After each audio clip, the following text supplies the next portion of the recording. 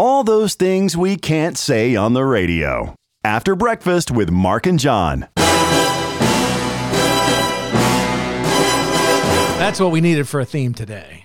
Yes. Because it is the passing of Sean Connery today. Passed away over the weekend at age 90. Bond. James Bond. What was your favorite James Bond? I mean, we're not even wasting any time this morning. What was your favorite James Bond movie? I really liked GoldenEye. I don't know why. I liked GoldenEye. I was trying to think this morning. Actually, my favorite is Skyfall. I don't know why. I like Skyfall, too. Skyfall is really good. Now, you have to admit, Dr. No, Goldfinger, all those, David Hedison playing Felix Unger. Yeah. You have to be really old to remember who David Hedison is. All of the original Sean Connery movies were great. Were absolutely fabulous. But I think Skyfall, and then the one with Roger Moore in New Orleans. I don't remember what the name of that one is. But I think that's the one that had Jane Seymour in it. I've always had a crush on Jane Seymour. Oh, yeah. Oh, my gosh. I've always had a crush. Jane Seymour. Now I can't think of her name. Anyway, who was on Desperate Housewives? You got me. Yeah. Never watched it. In any case, James Bond, of course, now in Daniel Craig's hands, who's done a great job of it. But here's the thing that you need to remember about James Bond. James Bond wasn't just great movies. Right. Really, it was great music. Goldfinger. I mean, when you think about all of the songs, who's the only person who sang more than one James Bond theme? That's a good question. I don't know. I know the answer to that, and that was Shirley Bassey, who was from Wales. Oh, okay. She did. Goldfinger. Plus two more. Diamonds are forever. Oh. Those were two kind of hit songs. This one from Moonraker was not. And you can tell why. That's the only, by the way, we only play really short pieces of the music or we get in trouble. Well, my favorite, of course. Your favorite? You know, I'm a Durrani, so that's right. You to a kill. Yeah, I didn't even pull that one up. Can you believe I didn't pull that one up? I did pull this one up, though, because this is my favorite. Yeah.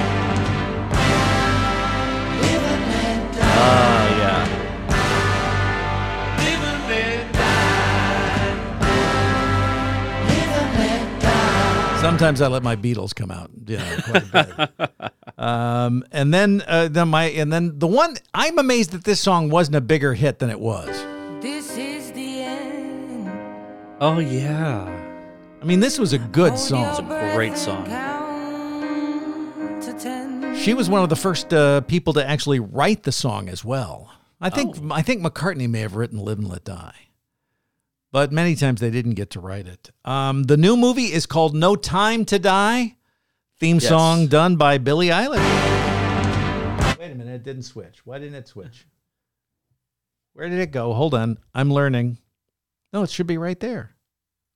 I pulled the wrong thing up. Oh, no, here it is. No, I don't have it. I don't have Billie Eilish. It's a great song, though. I mean... Wait a minute. Wait, I can get Bill. I forgot. This is the podcast. I can take a moment. Hold on. That's right. Technical difficulties. Please stand by. Oh, my God. It's great to be able to play like this knowing that nobody is listening. And we can basically say and do what we want. It's Billie Eilish, everybody. Oh, you dare the paradise. Now you'll never see me cry. There's just no time to die. That's the most production that's ever gone into a Billie Eilish song. Yeah. As opposed to doing it in her brother's basement, which is where they do all of the songs. Right. I don't know whether they did that one there or not. Of course, there are songs that were in Bond movies that made a big difference. Okay. In the movie, in the scene, don't get any credit. Remember hearing this one? Oh, yeah. Flash. That one is like the entire crowd started dancing on that one. But the song that didn't make, I think they didn't even include this in the album. It was going to be the original James Bond kind of theme-ish song.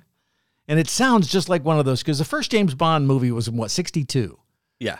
And so, the 60s sound of a song like this one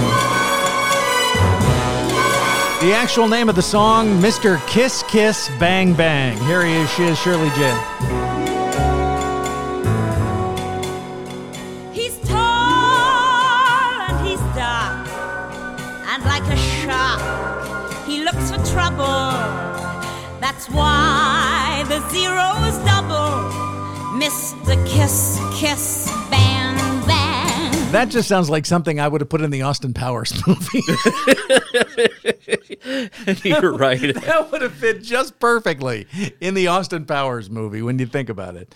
Shirley Bassey, again, by the way. Although I think Dionne Warwick did another version of it, and I don't know that it ever made it into any of the movies or not. Ah, okay. So the rumor is No Time to Die was supposed to come out this summer. Of course, thank you, coronavirus. It was supposed to come out in November. Thank you, coronavirus. And now they don't know when it's going to come out. With the movie theaters that aren't open these days or nobody going to the theater. There was a rumor it was going to be on Apple TV, that they were going to sell it to Apple for $500 million.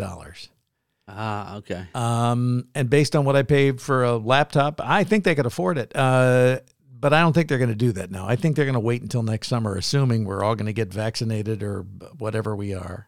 Right. And we'll be able to go to the movie theaters. I'm trying to remember the last time I went to a movie theater. Oh, I had to last Christmas probably for me. I got to think about what the last movie I would have seen in a movie. There was nobody there. I remember that. And we went to see something, and I love the coming attractions.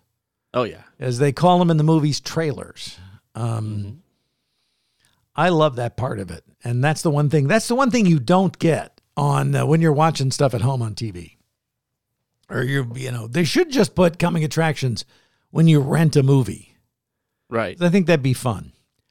But in any case, Sean Connery passing away of natural causes. I guess he was living in the Bahamas at age 90 over the weekend. Tomorrow is election day. We will have an election-type podcast tomorrow. I don't know exactly what.